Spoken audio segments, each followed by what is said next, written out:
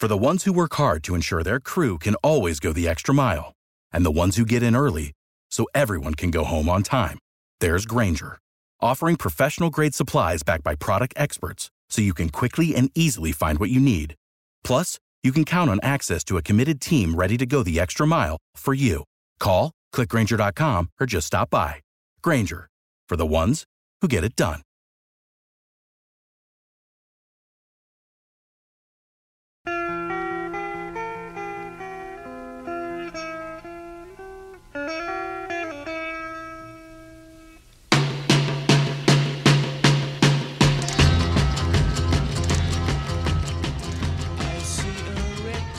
Welcoming into another episode of the Bad Signal podcast, we have Chris Wittyngham. I hope I got all of the syllables and letters correctly in your name. Wittyngham. No I. Wittyngham. Just a Y. From the Dan LeBatard show, Meadowlark Media. He jumped out of a plane yesterday. I asked him to come on my show on Wednesday after the Heat game. He said, well, I'm skydiving tomorrow. I gave him my horror story of when I was skydiving. I gave him great details about how I jumped out of a plane when I was studying abroad in Australia. And I actually, during the free fall, punctured a hole in my eardrum. And so the whole filming process was terrible. And I went through great detail. And I hope that you were thinking about that when you were jumping out of the plane. I was not. I was trying to maintain a positive frame of mind. I was not thinking about how this could puncture my eardrum. Although about 20 seconds in, I very quickly understood how one's eardrum could be punctured as a result of it. Because it's very loud, it turns out, jumping through the sky. Very loud. And very physically taxing, I would say. I was stunned that I needed a nap afterwards. And I know this might sound ridiculous. Yeah, of course, you're free falling for 8,000 feet, which is essentially what you did. And I landed, I was like, I need a nap. I'm tired. It really just sucks the wind out of you, really. I told you that free fall, I don't understand thrill seekers and people who can type. I almost want to give credit to those who tightrope walk across a canyon. It's those are better than the ones who want to jump out of a plane or do some crazy Evel Knievel flip in the air with a motorcycle and this. But jumping out of a plane, it's that free fall stomach, and it just doesn't go away. I can't really. You're better with words. How do you explain that to someone who really wants to go skydiving? And let's just convince them that it's a one and done kind of thing.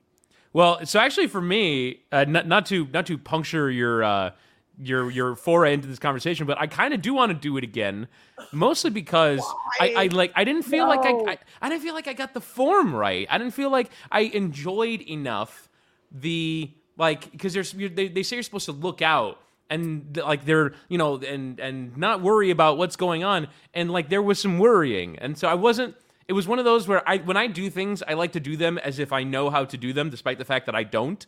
And so I did that not knowing how to do it. And I felt the entire time that am I doing this right? And I feel like if I did it again, I could do it more right. And so it wasn't scary enough nor harmful enough that I would be dissuaded from doing it again. And because I want to do it better, I want to do it again. Now, it's going to be a year, I would say, maybe not next week. But at some point, I'd be like, you know what? That skydiving thing, let's get back to that and see if we can do that experience a little bit better. What was Dan's feedback in all of this? Were you live? Were they live back in the studio? I know that you went with 10-Day Tony. Yeah. He's very funny. I just love how he just shoots the inflection of that full, beautiful Spanish, he's like, ¿Qué te pasó, papi? He'll just dímelo mi gente. Oh, dímelo mi gente. Okay. I want to be yeah. That's what made me fall in love. I speak Spanish. My Spanish is not as good as when I was working at NBC, and I was all sorts of bilingual going through my ears, sharing the same building as Telemundo. But I love the the diversity that's on the show. I guess I'm running through two different angles here. What was Dan saying? And I mean, just the atmospheres, how you guys got involved with Red Bull. I'm sure that there were a lot of factors into this. Someone was sponsoring something, and that $50 million DraftKings. You gotta start spending some money somewhere. So is that where it began? So it began because Mike Ryan, who works on our show, has actually developed a good relationship with Red Bull over the course of the last year plus. You mentioned as being a part of that independent phase. Like, it's just good to kind of be friends with people who are in high places. And so Mike was able to, he got this offer for, hey, we're going to be doing a lot of stuff next week in Miami because of the Formula One race, which is in town. Red Bull obviously being one of the top 2 teams in Formula One this season. So they're doing a lot of stuff. And so they're like, hey, we want to get some of our people down there, and they're going to be skydiving and doing stuff. Would you want to come along? And this actually casually came up in a meeting that we had last week. And I very flippantly said yes. Like, I did not measure the consequences on what I said, nor did I think based off of the very short notice that it was even going to happen.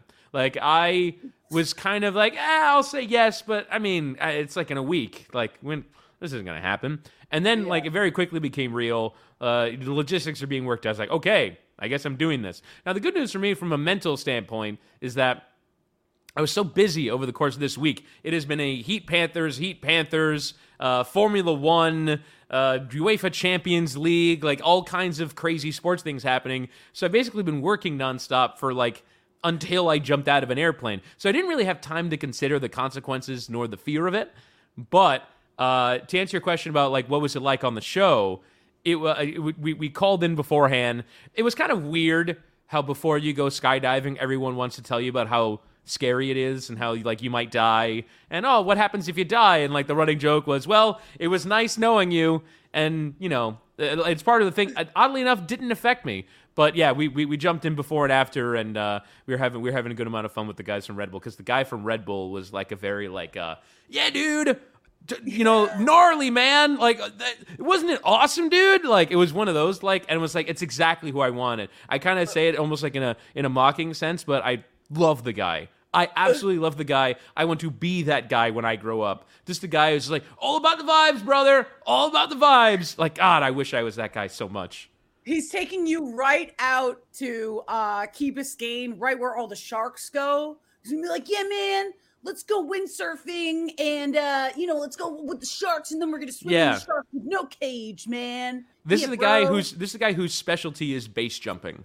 He's like, oh yeah, he moved to Idaho because there's like a really tall bridge in Idaho, and so he jumps from the bridge all the time as like a means of practicing. He says he's done 11,000 skydives and 6,000 base jumps in his life. Okay. Do these people have life insurance?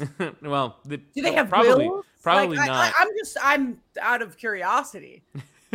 I would hope so. I mean, he seemed to intimate that he has a wife, but I don't. I mean, I guess if for him it'd probably be like, well, if I die going this way, like I died doing what I loved, so Yeah, that's great. I love kind of those stories about these random characters that you guys attract throughout, and I've been such a big fan of the LeBatard show, and I know that a lot of people, some of my friends, I said I had Wittyngham on my show, and he's like, oh my God. And the first question he says, and I'm saying this very lightly because I think he's fantastic. He asks, he's like, I have these questions, and do you know how much better you are than Jess on the show? Oh God. But I just like, stop it. It's so annoying. So like I hate when we're pit against each other on social media, because the thing is that like you guys it's are pretty friends, right? Like you guys get together, like you get coffee before, and for sure, yeah. I mean, like Jess and I in particular, like when Jess moved down here, like comes from New York, doesn't have any friends down in Miami, so I think we all kind of took it upon ourselves to be like, like we all need to do better and make sure that like we're good colleagues right now. But yeah, I mean, like we're in group texts and we're all having fun, but then we get pit against each other on Twitter, and it's one of the things that's been kind of difficult to process. One is like the things you say have consequences, it turns out, which like normally you should, but every once in a while you say it's like, oh wow, people heard that, huh? And then the other thing is like it's really hard to like. From my work in broadcasting and on local radio and stuff, like we had the text line and we had people that would tweet us and stuff. And I'm I'm not unfamiliar with feedback, but like it being on Twitter, it being in your notifications, it's just like, it's very hard to avoid it. So we all see it. And so we hope that it doesn't affect our interpersonal dynamics, but I mean, in the end, we're just human beings. But my hope would be that people take it as a show that is an ensemble of characters, and everyone brings their own unique thing, and it doesn't have to be pit against each other. It's not like we all feel like we get our touches. As a matter of fact, like sometimes it's like, oh, did I go too much there? Like everyone in the environment feels like they get their touches. So I hope that everyone would just kind of enjoy each person on the show for who they are. Oh, trust me, I get that. And working at WEEI, I used to read the text line constantly during our morning show, or even at the night. And they would yell at me. They're like, Fallon, stop. Stop reading the text. I'm like, well, I need to know if people think that take was good or that take was bad.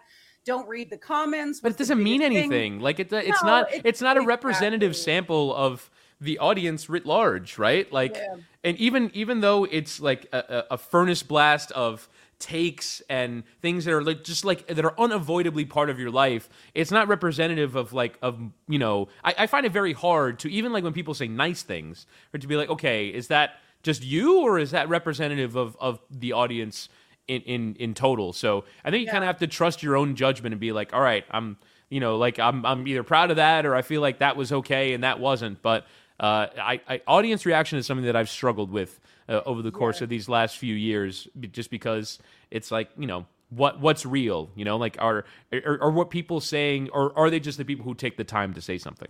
Yeah, and I mean, you have this ghost facade that people can stand behind, and these Twitter trolls and the nasty things that people can say, and even sometimes they put a face behind it. I mean, I had I won't even get into it because it's not even important anymore. But I had just this an army of Panther fans who believed that I hated Cam Newton and I was racist, and and they would harass me and put me in text chains and Twitter chains and this for over a year. I mean, it's a terrible world out there that we have to deal with.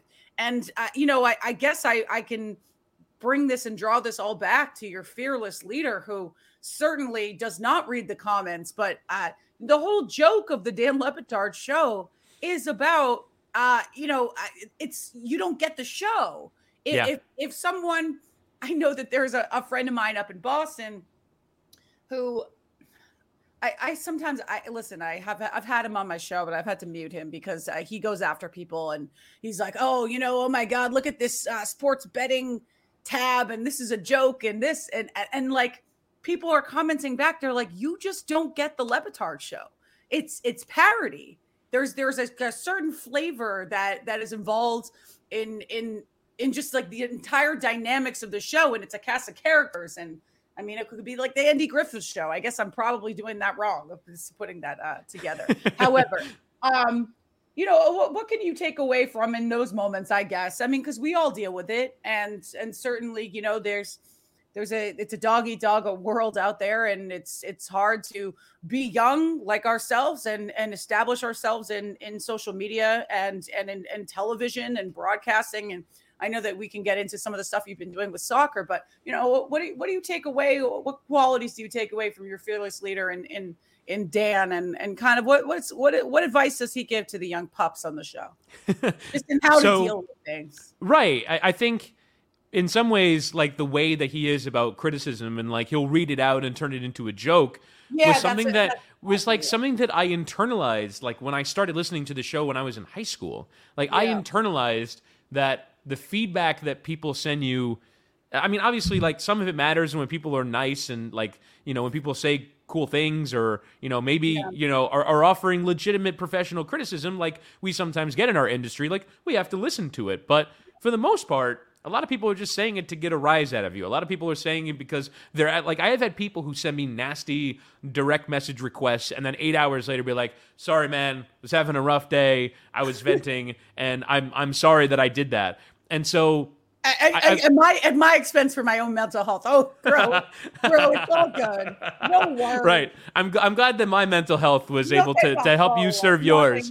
Nothing ever happened. But either way, like that kind of way of dealing with feedback has made me completely not care about things that people say. It's only in like my own self-reflection, or if somebody from within our environment be like, hey, like maybe tone that down, maybe improve this, and we can talk as equals, as colleagues, and as someone who's like not trying to tear me down, it's just trying to like help me get better. Like I have no problem with genuine personal criticism, but for me, it's the reading stuff on Twitter replies. Like what it teaches you to have is courage of your conviction, right? That like that you are able to believe in yourself to such a degree that, yes, you're doing something that's counterculture, you're doing something that other people wouldn't be doing, but you believe in it. Like Dan from the beginning as a columnist, being able to write things that were not the mainstream sports consensus at the time that eventually did, right? Like a lot of the world has kind of bent towards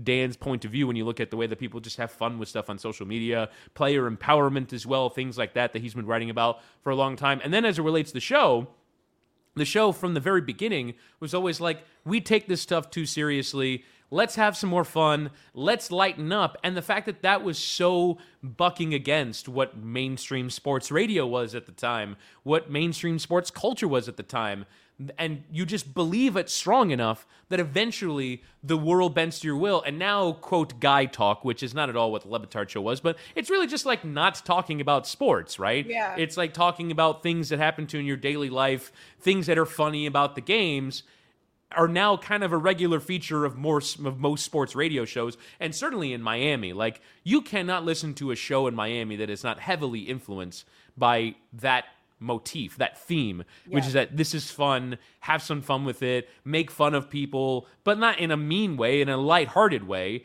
And I think, like, culturally, the world is kind of bent towards the LeBatard way of thinking about it. So I think that's just really cool, and it gives us the freedom to just be who we are. Like, there are many aspects of my personality that, like, I don't even show in my real day-to-day life that I show on the show, just because it's an environment that's so free and liberating. It's like, all right, like, if this is like part of my character, if this is part of who I am as a person, why wouldn't I just do it on the show and we can turn it into content and laughter? That's fantastic. I love that. When did you start with the LeBatard show?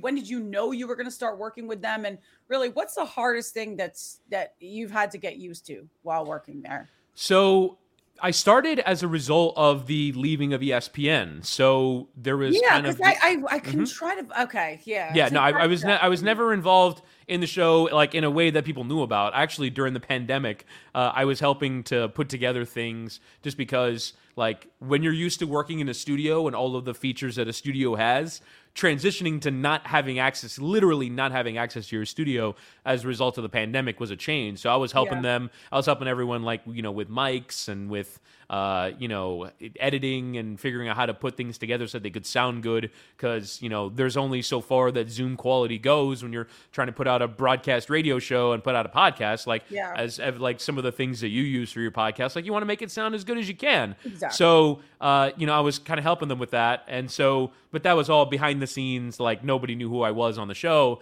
And then because Mike and I worked together on the Chelsea Mic'd Up podcast, he knew that I had a background not just in podcasting in general, but in specific, like, the technical aspects of it. So, like, there needed to be a transition from where the show is being hosted at ESPN to not only its own new place, but its own new place that could be ready the day after they left. So it was like, leave ESPN on a Monday, Tuesday, be ready to start putting out content, because ESPN was letting them, and ESPN allowed them to keep, or us to keep, our feeds. So, which is like where all of your subscribers come from, and basically the value of the whole thing. People would eventually come and find the LeBatard show again, but you'd have to start from zero as opposed to starting from many thousands of listeners, many hundreds of thousands of listeners. So we had the ability to keep all of our listeners, and so we decided to, keep, host our podcast in a certain place. Mm-hmm. And I was basically in charge of when,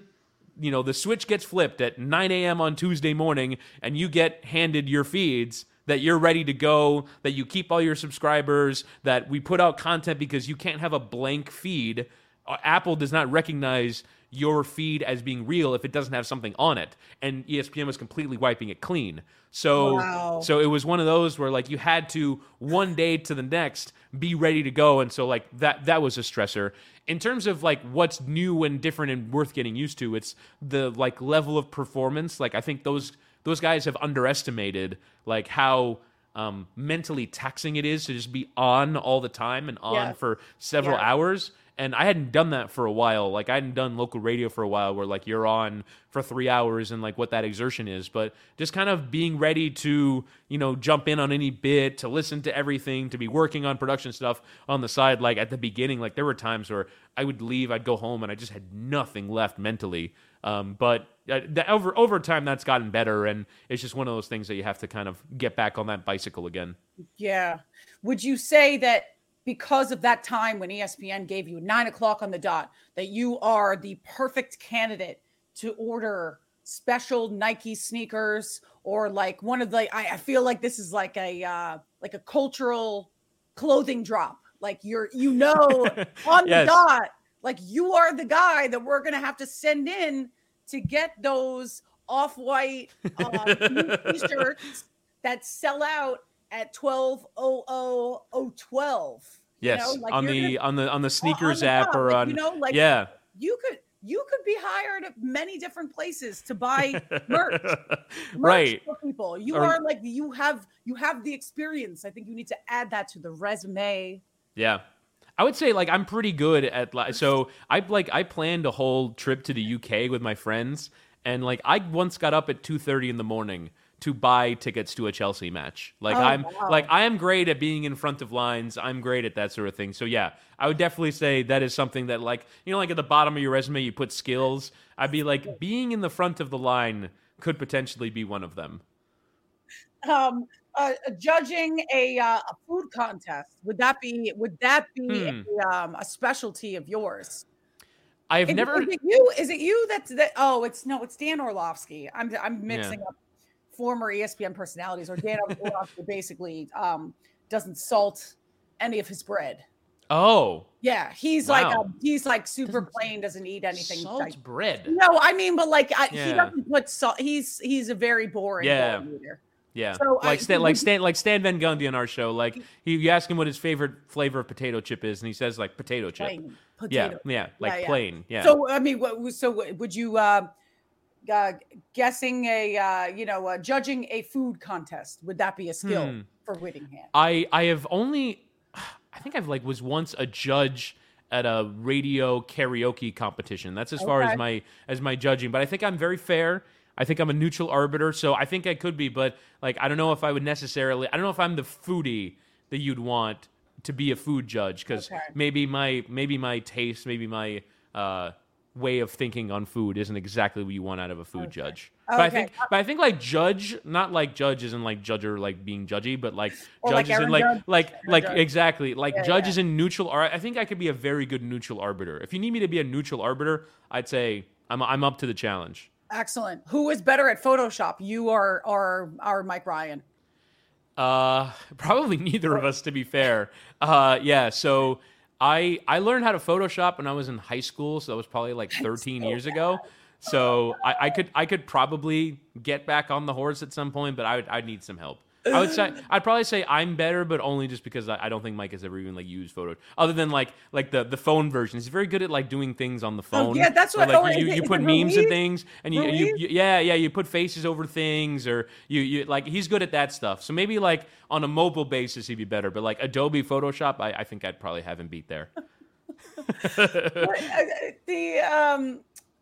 The one thing that we reminisced about, and it was funny because Danny Green plays for the Sixers, and I swear, I mean, I made a bet with someone, and I was like, Doc Rivers' kid plays for the Sixers, or one of them, or the Currys, or I know that Curry, they traded him to the Nets, but Danny Green looks like one of Doc's kids. He looks like Austin Rivers. He's got light skin, and once I realized it was Danny Green, I was like, I screamed out to him after the game. I was like, hey, bro, you've been in the league for a minute. I remember when you were on the Spurs, and the reason I know he was on the Spurs was because in Dan LeBatard's 2013 championship rant, he said, Danny Green thought the series went to 5 because he just disappeared during those games. But those first 5 games, though, my word, like Danny Green playing against the Heat now, I still have PTSD. He was like 1 of 10 from 3 in game 2, and I'm still terrified every time he soars into the air to take a 3, and every time he's there on transition defense. Like, I don't think people realize how indelible the 2013 and 2014 finals are on the minds of Miami sports fans because of like the various characters. Like Gary Neal is someone that I'm still afraid of just because of like how closely contested those series were. Justin Varnado. Oh my God. Jarvis. Dan, it's Jarvis. Justin Varnado. Whatever happened with Maximilian and Gonzalo and Poppy? Did he get his axe? I didn't see part 2. I saw part 1. It was blown up all over. This Heat team, by the way, I mean, I could talk for hours about how much I love, and there is a reason that I dropped everything when I was in Boston. I said, I want to go cover this team. This team is exciting and it's great. But whatever happened with Maximilian? Did Poppy get his revenge? Because to be determined. It's like a soap opera cliffhanger. To be determined. Because so you didn't even drop the second episode. We haven't dropped part 2. We gotta keep the people waiting. Gotta keep the people figure out. So Max. So what happened there was Gonzalo LeBatard, otherwise known as Poppy. Was obviously on ESPN for a long time and highly questionable with Dan. Very intrigued. But still is a very big Heat fan. And every game he sits right underneath me. Right, and so him and his wife, they go to all the games, and his wife has taken a liking to Max Strus because I have to be honest, he's a good looking man. Him and Omer Yurtseven, I would say. I've been surprised ahead of this series, like wow, Omer Yurtseven, good looking fella, and so Poppy's wife, mommy as it were, has taken a liking to Max Strus, and so on our show he said, I'm going to find that Max Strus, I'm going to give him a piece of my mind, and he recruited Udonis Haslem to be on his team, and so he did show up at the arena with a variety of weapons. I was told a great anecdote about how the security there went because it was one of those that had to go up to like VP level of like, hey, there's a guy who's trying to get in the building with weapons. Should we let him in? But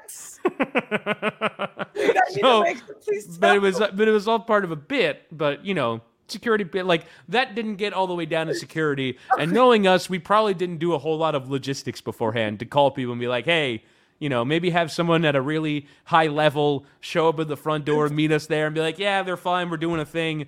But either way, the logistics story is probably just as funny as the actual story, though it's still to be determined as we have not released part 2 of that series. You can't cliffhanger me like that. That is hysterical. Well, I will tell you, on non-event days, it's a little lax. I mean, there is a security guard system, and if that was a game day, all hell would break loose.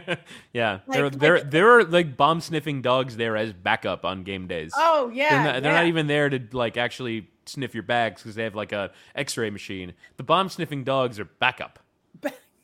I know. Every time I walk by, I'm like, puppy. No, but they say on their vest. They say on their vest they don't touch the puppies. They don't like it. I love dogs. There's like 2 dogs to every person in my building. It's funny because it's like Kevin Durant went to. What is he? Is he scouting overseas? I feel like this is such a Chris Whittingham move. He went to go see a game in Greece. He has a friend that's he's on vacation. EuroLeague final. And they had flares, and he said, bring a flare to an NBA game, and you can end up in Rikers. Yeah.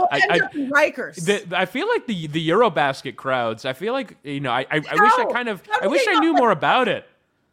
Oh, I don't know, man. I just don't think people here are too crazy. Because if you bring a flare, someone's going to bring a plastic knife in that looks like a gun.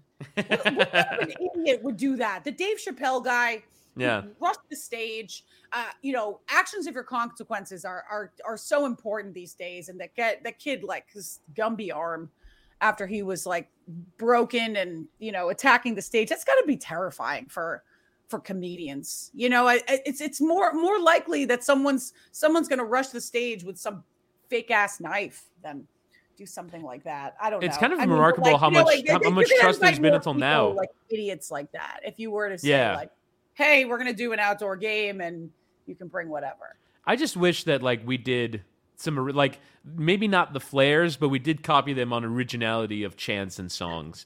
I'm a bit tired of NBA game ops at this point. It's time to evolve. It's time to evolve. We've done everybody clap your hands one too many times. You think so? I think so. I'm glad that the Heat have Pepas as like an original thing that gets the crowd going. Yep. I honestly like. Okay, so Pepas is a thing. If this were Eurobasket or European soccer, is that people Eurobasket? People would sing Eurobasket. People would sing Pepas without the cue. It would just be like a big moment in the fourth quarter, and the crowd, without any prompting, would just sing it a cappella amongst themselves. I would love for the Heat arena and the Heat fans to get to the point where they don't need to play Pepas, they just sing it. You know what I mean? Instead of like, NBA fans need cues. I don't like that. I want to evolve past the cues. It's time. Okay, so were you at the Panthers game when they handed out vuvuzelas? No, I was not.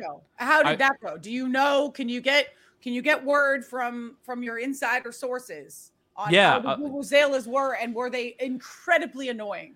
Because I remember that. I think that was my first introduction to the World Cup, World Cup soccer, and we can get into some of your expertise with soccer because I have no idea. I'm looking at my varsity letters right now. You know, I was a very good soccer player. Your soccer bona fides. Oh yeah. But in terms of international soccer, that is a mountain I need to climb. However, vuvuzelas are the most annoying tool. You might as well bring a flare. I would rather someone bring sparkler fireworks, like like the little ones that snap, than a vuvuzela, because that's my ears are sensitive, as you know. Right, as we learned from your skydiving anecdote.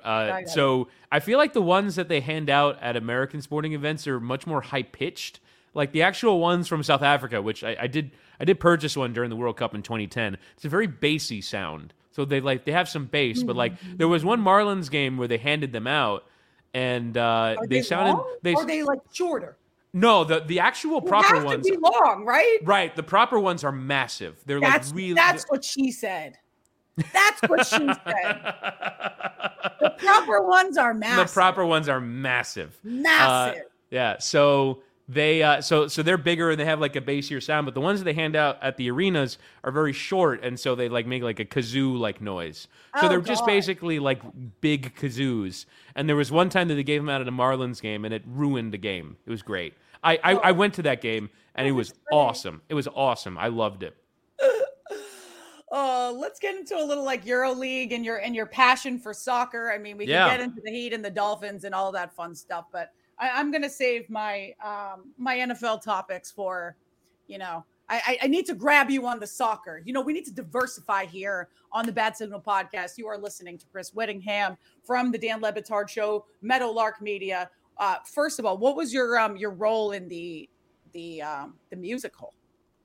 So my role and how much time and effort did you devote to that?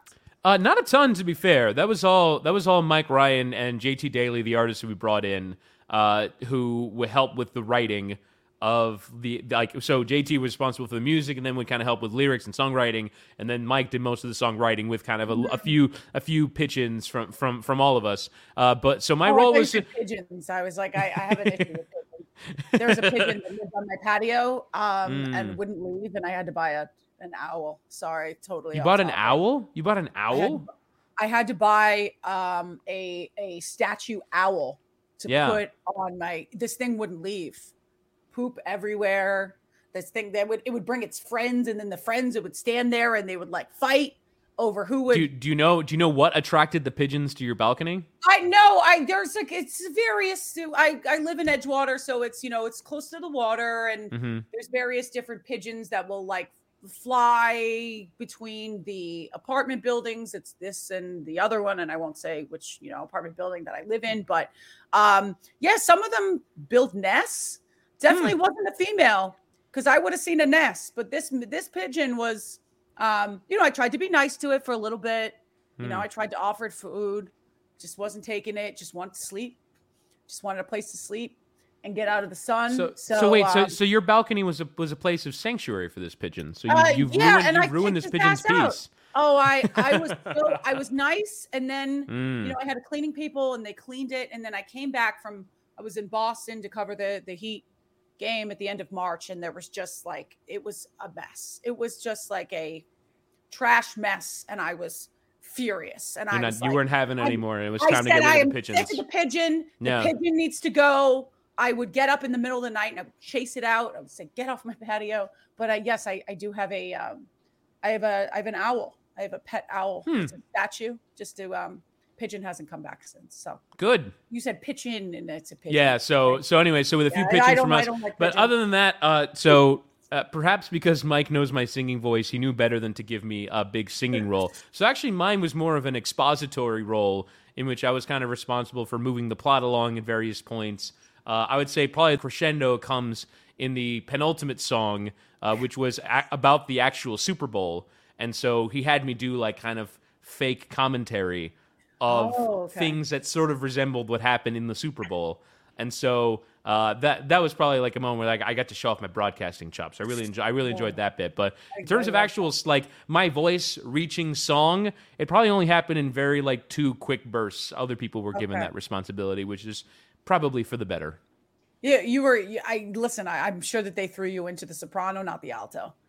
They wanted to accentuate the embarrassing more than anything. All right, let's finish up, Chris. I need to know about what is going on with Inter Miami. Do you like this? I mean, as Billy Corbin says, the boondoggle of Miami. God.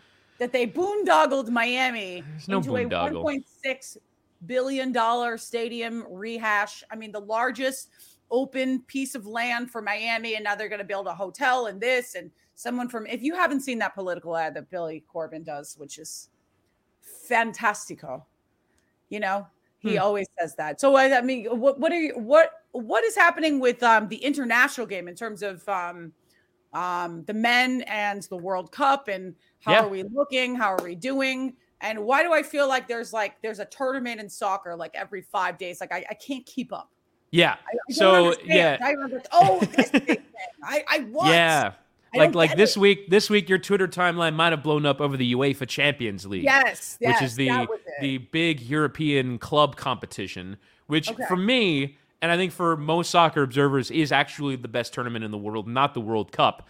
Much to many people's surprise. I think people like the World Cup because it's countries against countries and we figure out who the best country is at soccer. But in terms of the best level of soccer you can see, the best level of drama, the craziest stuff happening, the UEFA Champions League is an unbelievable competition. And it delivered again this week. Real Madrid were 5-3 behind on aggregate heading into the 90th minute of their two-legged tie against Manchester City.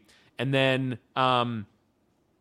as a result of Real Madrid's incredible tradition and history, they come back from 5-3 behind to score in the 90th minute and the 91st minute to tie the game at 5-5. Then they went on to win in extra time 6-5, and Manchester City are out despite leading for all but 1 minute of the 180 minutes of the semifinal. And then I heard that someone put $1,000 on. It was at plus 45,000. Seriously? Yes, I saw this. Live? Live. Took a live bet, dropped $1,000 for Man City. Sorry, was it Barcelona? Real Madrid. Real Madrid, yes. Real Madrid to win, and they won $45,000. That's unreal. Within a matter of 5 minutes. Right, and it's one of those where it's you're just banking on Real Madrid being it's not based on logic at all. So anyway, so to kind of to capture it all, European Champions League final will have Liverpool against Real Madrid. That is a rematch of the final in 2018, which is kind of one of the most memorable soccer games we've had in the European game in the last kind of 10 years or so. So that'll be a great game. That'll be later on in May. We're right now in the run into the Premier League title race. There's 4 games left, and Manchester City are ahead of Liverpool by 1 point. That is the English domestic league. And then coming up in about 6 months, we'll have the World Cup. The first ever Winter World Cup, which will be held in Qatar. The U.S. managed to qualify for this one automatically. Obviously, they didn't in 2018. And there's like this generation of really good young players that are coming through, but they're still coming together. Remarkably, there's a stat that the U.S. were the youngest team to qualify for the World Cup by average age by more than 2 years. Wow. So they're 2 years younger than every other team that qualified for the World Cup. So they're still coming together. There's still pieces that have to come together. There's kind of a controversy about who's going to be the goalkeeper, or controversy as to who's going to be the lead number 9 and lead striker. So a lot to be determined. They're going to have like 4 games in late May, early June to kind of continue their preparation for the World Cup. But it is fast approaching, and the USA are in a group with England, Iran, and the winner of a European playoff, which should happen in June. So there's like real hope that the U.S. can get out of the group, which they obviously haven't done since 2014. Well, Harry Kane is playing for England. That's all I know. Or he's kind of old, right? No, he's just been around for a long time, but he's been not around. Like, he's been around for Very he's been around invested for a while. He's like 28 though. Oh, okay. Which is weird. I'm older than Harry Kane. It doesn't make any sense. Like, listen, any friend that's a friend of Tom Brady's that he promotes, it's like he's a friend of mine. I love it. All right, Wittyngham, what do you got? What do you have coming up on the docket? I know that you're heading out to Formula One, which I am not rich enough to go, and I bet you are so thankful that Dan got you a credential, because apparently, like, only rich people can come around this weekend. I have Heat games to go cover tonight. Yeah, I've got on the neck of the Sixers, and there's a few people offering me passes for like a reasonable price. So I don't know, maybe if you want to go, if you want to go, maybe we can get that taken care of. But anyway, so Formula One is this weekend, which is going to be insane. I've become one of the people that jumped on the bandwagon, like all the other people that get criticized for jumping on the bandwagon. I watched the Netflix show, and I've watched every single race of the year. Now, I've not watched all of every single race, but at least a portion, because there was one race that started at 1:30 in the morning in Australia. So I didn't watch all that one, but I've watched all the races. I know what's going on. I'm actually really excited about like how Miami presents to the world. There's been a lot of controversy about the marina, the fake marina that is on the track, which doesn't have real water. You want to jump in? Right. So there's no real water there.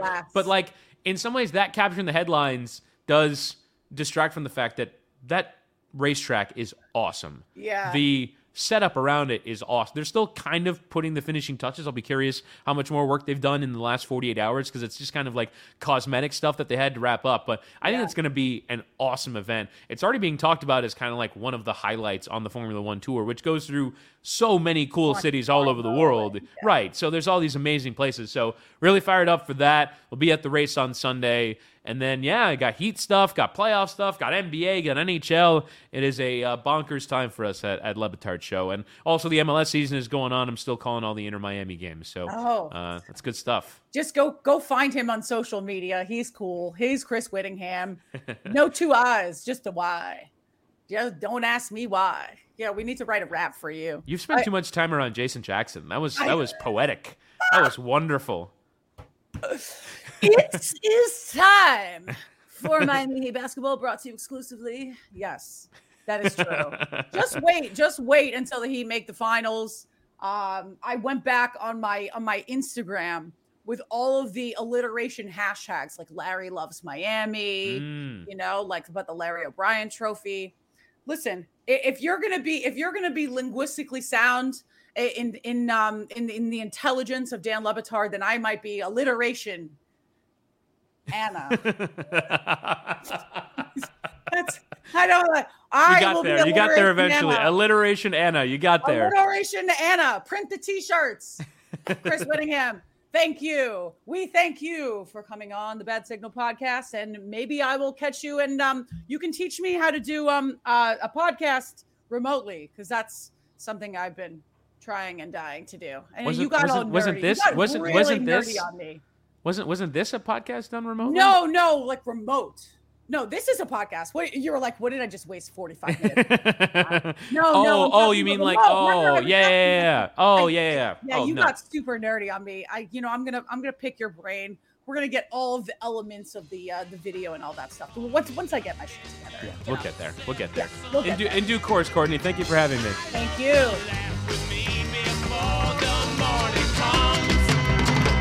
I see a red door and I want it painted black.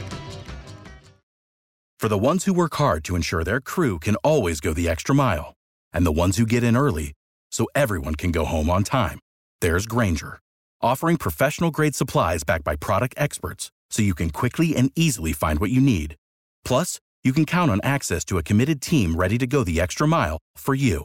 Call, click Grainger.com, or just stop by. Grainger, for the ones who get it done.